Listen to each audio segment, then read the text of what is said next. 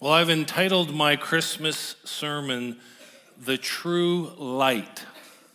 Different cultures and different civilizations have different ways of explaining the coming of light into the world. In the beginning of all things in Greek mythology, there was only chaos, an empty void. Chaos, in Greek mythology, we're told, gave birth to Erebus, the darkness of the netherworld, and to night, the darkness over the earth. Then Erebus slept with night, who gave birth to ether, the heavenly light, and to day, the earthly light. That is, in Greek mythology, how light came into the world. As the created world transformed, the god Apollo became very important for light. Apollo is, in Greek mythology, the god of music, poetry, prophecy, healing, and knowledge, but his most celebrated role is as the god of the sun and of light. Apollo in Greek mythology is the bringer of light. He is responsible for bringing the sun to earth each day, pulling the sun behind him while he rides on a golden chariot. With striking similarities, the creation myths associated with Egypt focus on the primeval waters.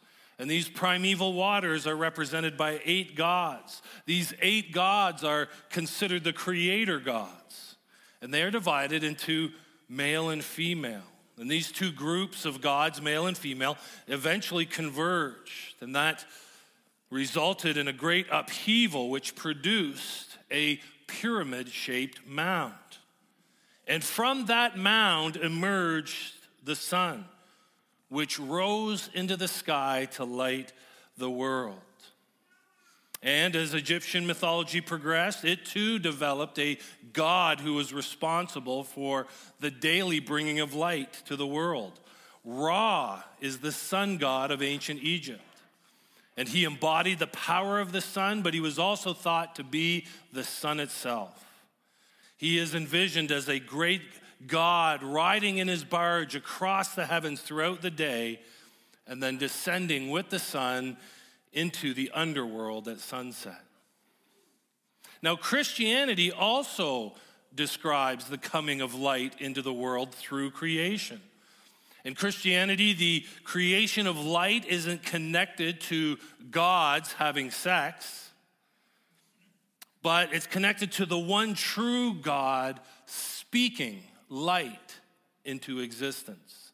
The Word of God is essential to light coming into the world. We read about it in Genesis 1, verses 1 through 5. In the beginning, God created the heavens and the earth.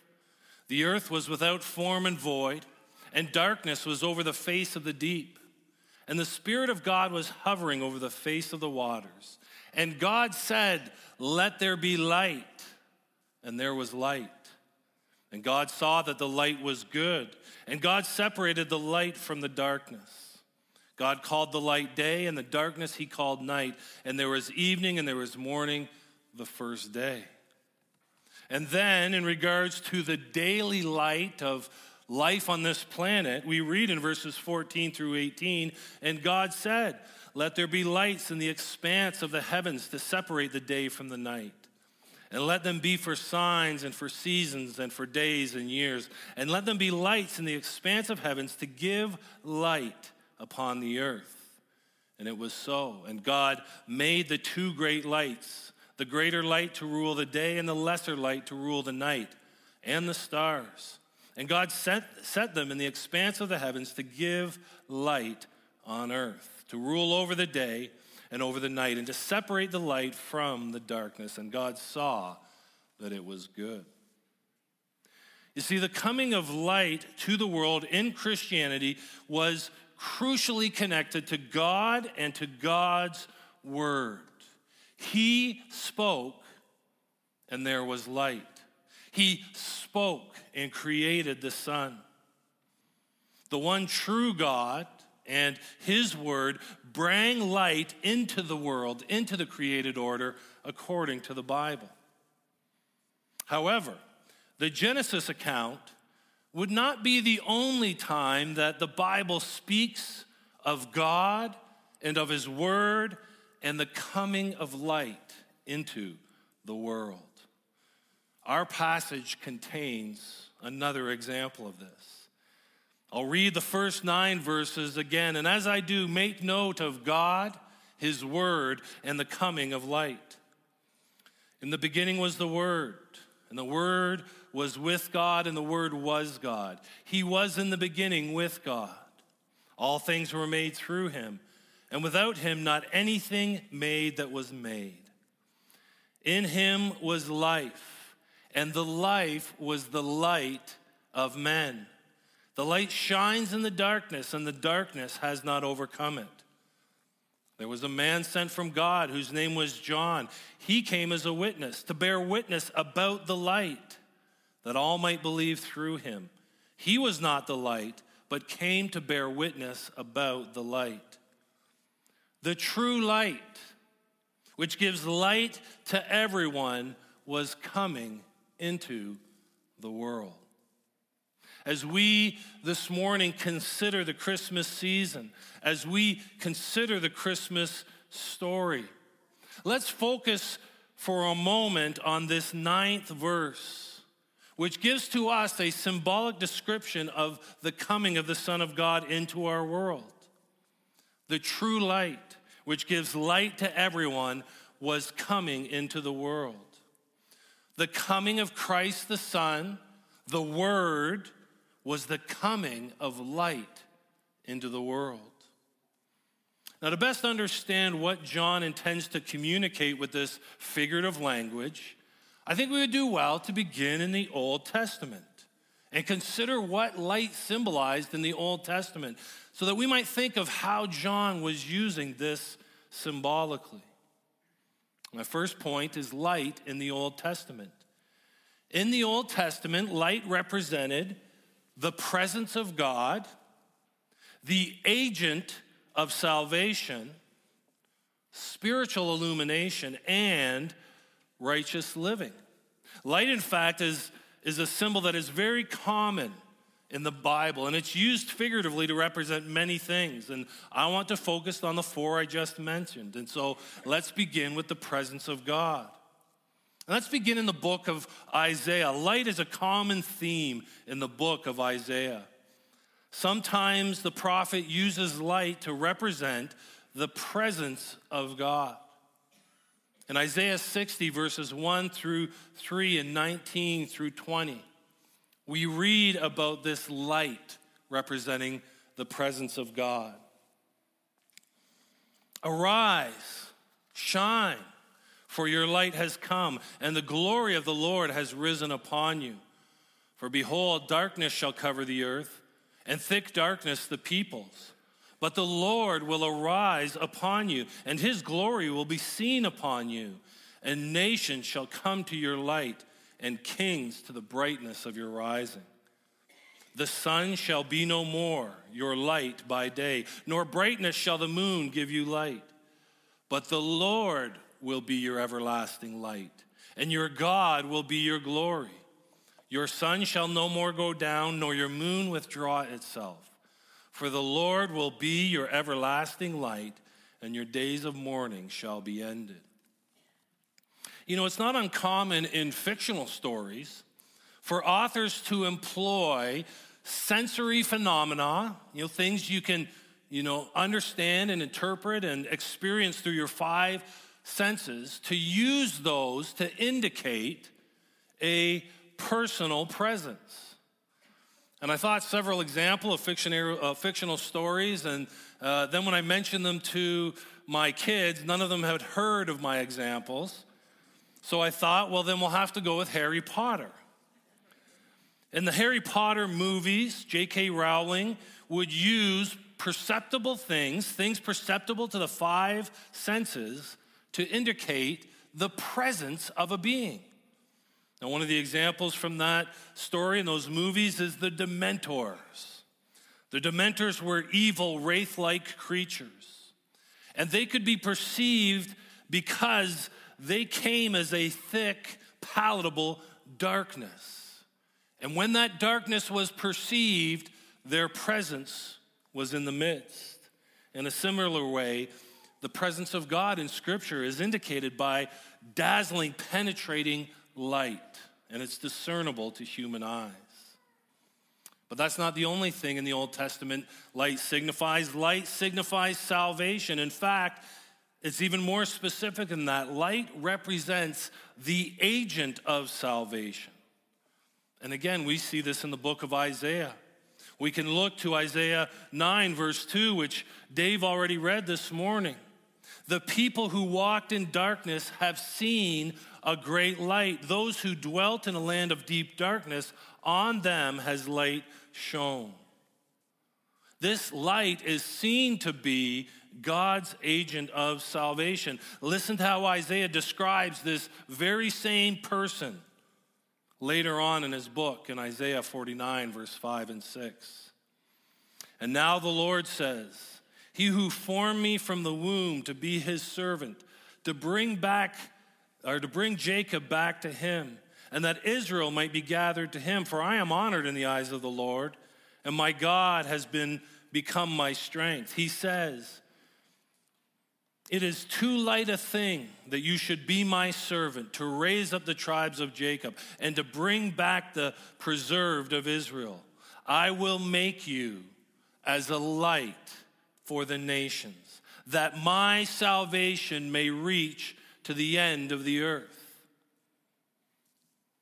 Light not only represents the presence of the Lord, but the presence of the Lord's agent of salvation. Someone who will be a light to the nations, that God's salvation may reach to the ends of the earth. Let's keep moving. Let's go to the wisdom literature now. And we'll see two more symbolic meanings of light in the Old Testament. We see in the book of Psalms and so many instances what we see really in a lot of places in the rest of God's word. That is, light can represent spiritual illumination. Psalm 119, verse 105. A verse many of you will be familiar with. Your word is a lamp to my feet and a light to my path. A little farther on in that psalm, verse 130. The unfolding of your words gives light. It imparts understanding to the simple. And so the wisdom literature indicates that that light in the Old Testament can represent spiritual illumination, but it can also represent righteous living. And there's no passage that shows this more clearly than Proverbs chapter 4, verses 14 through 19. Do not enter the path of the wicked, and do not walk in the way of evil. Avoid it, do not go on it. Turn away from it and pass on. For they cannot sleep unless they have done wrong. They are robbed of sleep unless they have made someone stumble. For they eat the bread of wickedness and drink the wine of violence. But the path of the righteous is like the light of dawn, which shines brighter and brighter until full day. The way of the wicked is like deep darkness. They do not know over what they stumble. And so we have briefly seen in this first point that the Old Testament employs light to represent, among many other things, the presence of God, the presence of God's agent of salvation, spiritual illumination, and righteous living. Now that will help us as we consider the coming of light into the world, as John 1:9 describes it. When John says that when Jesus came into the world, it was the coming of light into the world. Among other things, God intends for us to understand is that the coming of Jesus was the coming of God to be with us. And it was the coming of God's agent of salvation, the one who would save God's people. And it was the coming of spiritual illumination, and it was the coming of righteous living. Point number 2, the coming of God. The light coming into the world was the coming of God into the world. We heard read earlier that in the beginning was the Word, and the Word was with God, and the Word was God. So the Word, that person that John was speaking about, is God. The Word is divine. The Word is the one true God of Israel. And John goes on to say that the Word, who is God, is the source of life. And that life was the light of men. And the light shines in the darkness, and the darkness has not overcome it. And John goes on to explain that a different John, John the Baptist, told the world about the light. He bore witness to the light. And that this light was the true light coming into the world.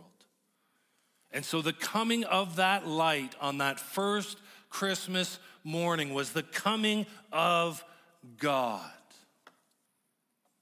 Just as light represented the presence of God in the Old Testament, in the New Testament it represents the same thing.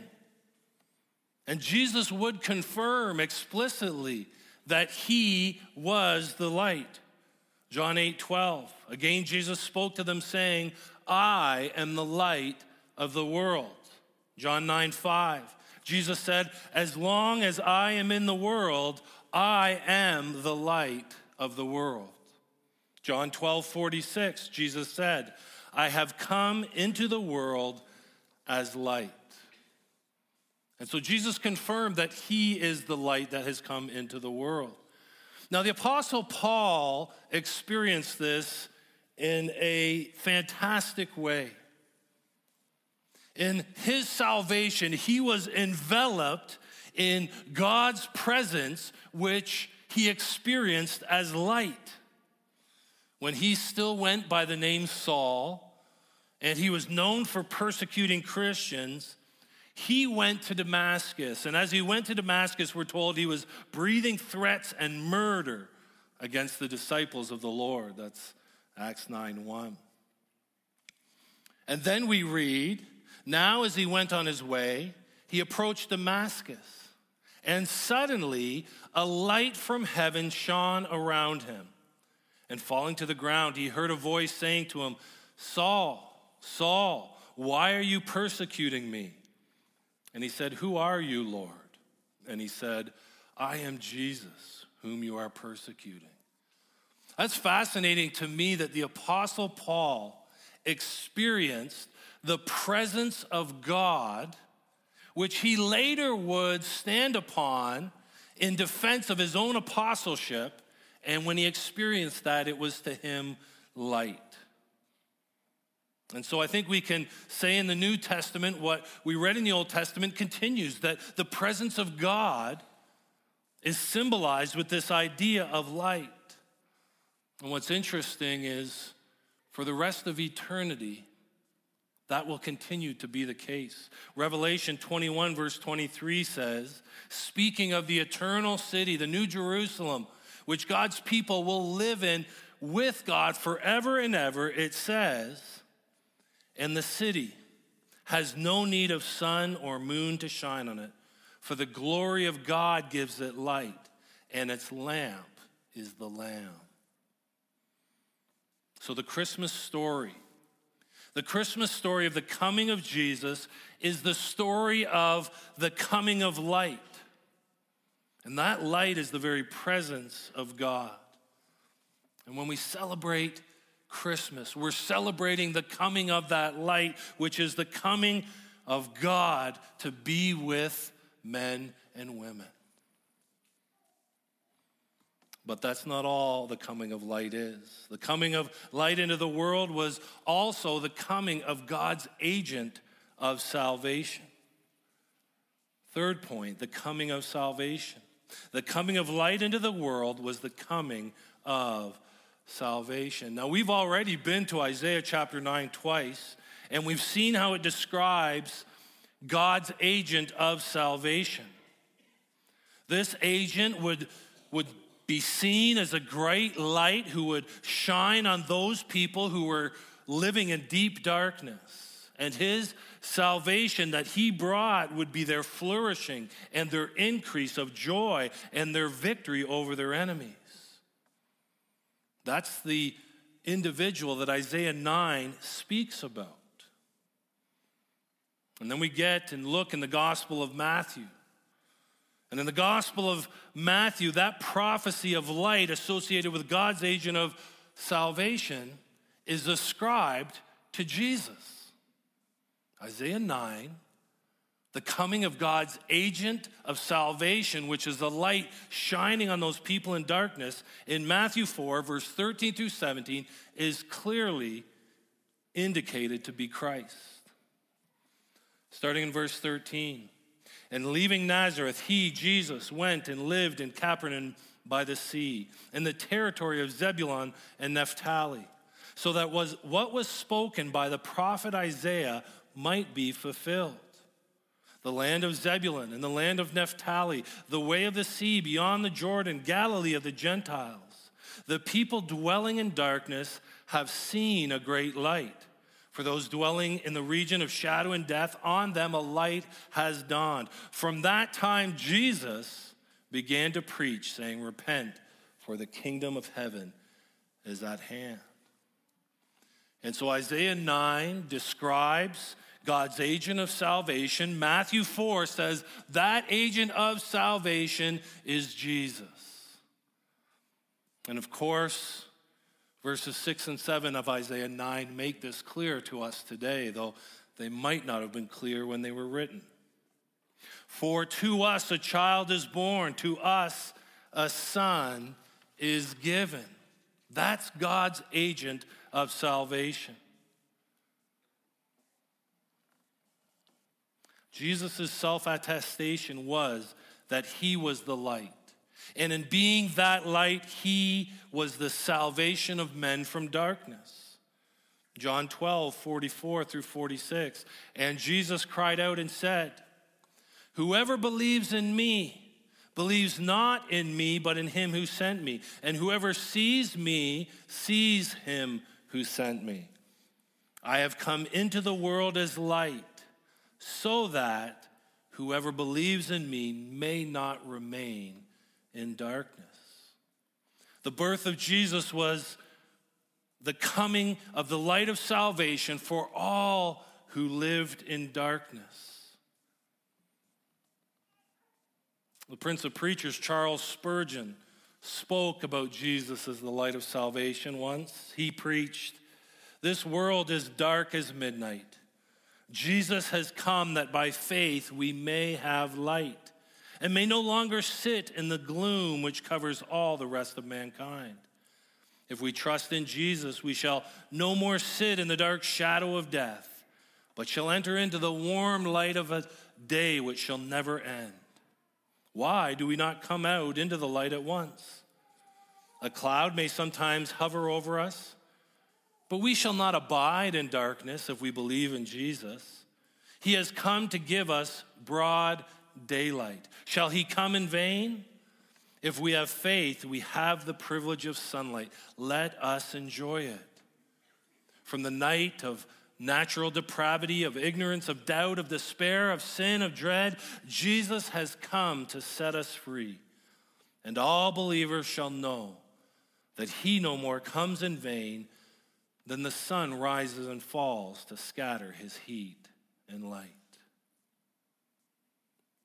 The baby in the manger at Bethlehem is not only the coming of divine light of God himself, but that baby in the manger at Bethlehem is the bringer of the light of salvation from darkness. Not a physical darkness, but a spiritual darkness. Not a physical light does he bring, but a spiritual one. And that brings us to our next point, the coming of spiritual illumination. The coming of light into the world is the coming of spiritual illumination. The book of Romans indicates that through sin, the foolish hearts of humanity were darkened. Romans 1:21. The book of Ephesians declares that because of sin, humanity is darkened in their understanding, Ephesians 4:18. The book of Colossians proclaims that sinners abide in the domain of darkness, Colossians 1:13. The spiritual darkness that every human being lives in is a result of sin. Sin is a rebellion against God. It's a rejection of who he is and what he has commanded. And there is so much evidence of it in our lives. Sin is evident in our actions as we lie and cheat and steal and fornicate and abuse, and in so many other ways as we behave like creatures of darkness. Our sin is also evident in our inaction as we fail to love God and fail to love our neighbor. It is also evident in the internal subterfuge of our hearts, in which we lust and envy and hate.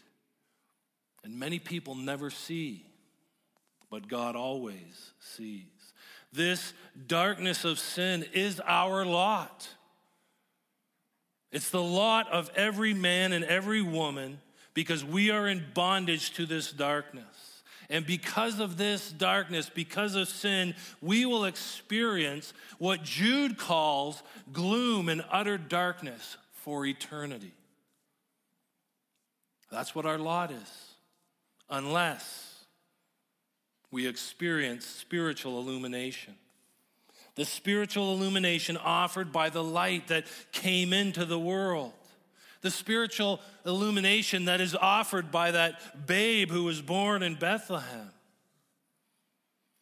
The Apostle Paul describes this spiritual illumination in his second letter to the Corinthians. 2 Corinthians 4, verse 5 and 6. For what we proclaim is not ourselves, but Jesus Christ as Lord, with ourselves as your servants for Jesus' sake. For God, who said, let light shine out of darkness, has shone in our hearts to give the light of the knowledge of the glory of God in the face of Jesus. This spiritual illumination that Mary's baby brings into the darkened world is the light of the knowledge of the glory of God. And the Apostle Peter describes this spiritual illumination when he says to those who have been spiritually enlightened, he says, God has called you out of darkness into his marvelous light. 1 Peter 2:9. That is the purpose for which the light came into the world. This is the reason Christ was born. He came to bring light. He came to bring spiritual illumination, that men and women from every tribe and tongue and nation might come out of the spiritual darkness of sin that leads to death and into the spiritual light of his resplendent glory. John 12, 35 and 36. So Jesus said to them, the light is among you for a little while longer. Walk while you have the light, lest darkness overtake you. The one who walks in the darkness does not know where he is going. While you have the light, believe in the light, that you may become sons of light. And that's the Christmas message for us on this morning of Christmas Eve. It's to believe in the light, that we might become sons or sons and daughters of the light. To believe in the light is to believe in Jesus, to believe who he was, who he said he was, and he did what he said he did. To believe that he is the very Son of God, God himself, who came to earth and was born of a woman, who took on human flesh and a human nature, who lived a life of perfect obedience to God, who died a death that atoned for the sin of mankind, to rise from the dead and to ascend to the Father, and then to one day return to bring salvation and judgment. He is the light that has come into the world. Believe in the light. That's the clarion call of Christmas to each of us this morning. Just as the light from a lighthouse instructs sailors where to travel that they might be saved, just as the emergency lights on a plane or a building instruct people how to exit so that they might be saved, so too the light of Christmas instructs us this morning. It instructs us on how to be saved. We need to believe in the light. And this will only happen as God, through his Spirit, spiritually illumines your heart and you respond by believing. So believe. Do that this Christmas.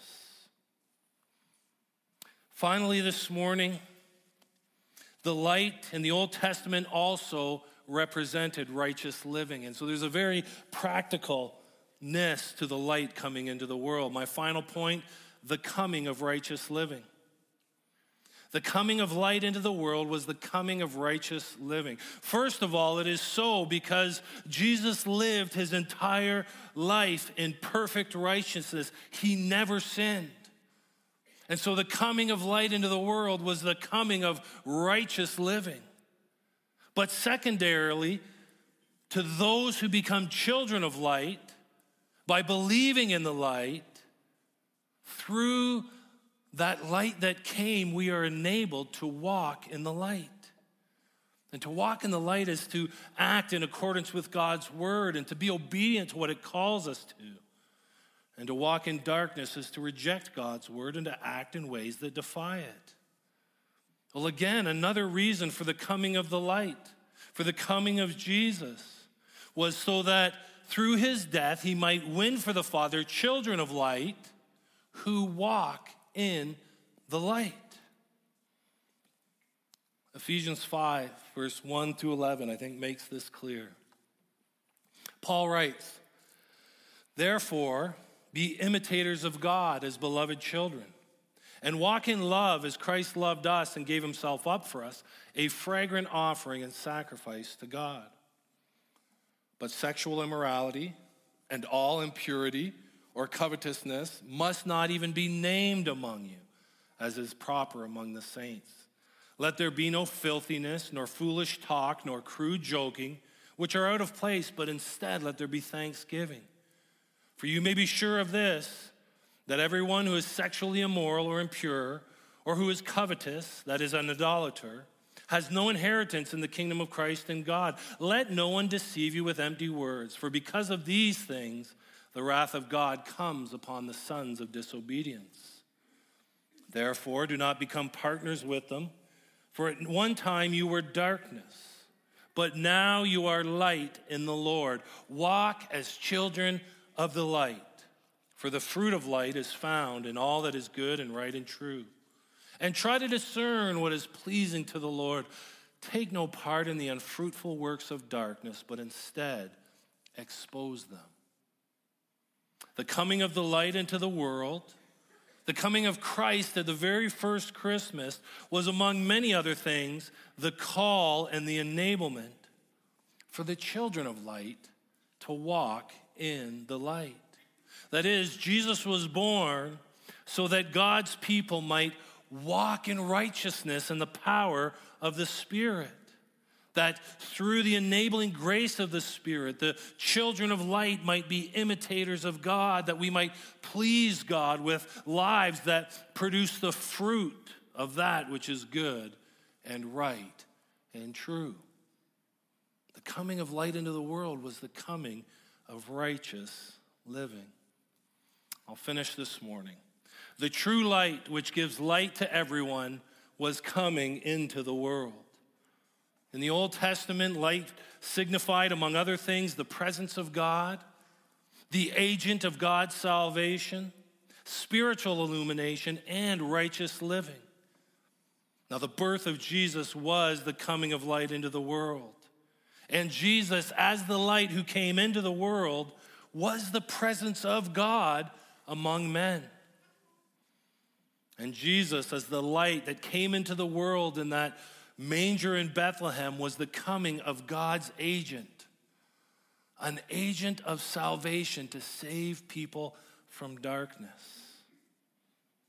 And Jesus, the light of the world, is himself the means by which God, through spiritual illumination, causes us to become children of light as we believe in him. And finally, the coming of Jesus into the world was the coming of light that calls the children of light to walk in the light as they were empowered by the Spirit to do just that. I'll finish with the words of a Christmas carol we have sung this Christmas season, and I'm sure we'll sing again. Hail the heaven-born Prince of Peace. Hail the Son of Righteousness. Light and life to all he brings, risen with healing in his wings. Mild he lays his glory by, born that man no more may die. Born to raise the sons of earth, born to give them second birth. Hark the herald angels sing, glory to the newborn King. Let's pray. Good and gracious Heavenly Father, we praise you and thank you that you sent your Son. And the coming of your Son was the coming of light into the world. And that light was the presence of God which dwelt among us. And that light was the coming of the agent of your salvation to save people from darkness. And the coming of that light was the hope of spiritual illumination, where those who lived in darkness became children of light. And the coming of the light is a call and an empowerment to living righteously. And so on this Christmas Eve morn, Father God, we praise you and thank you. Praise you and thank you for the coming of Christ, for the birth of Jesus and all that he accomplished for our salvation. We pray this in Christ's name. Amen.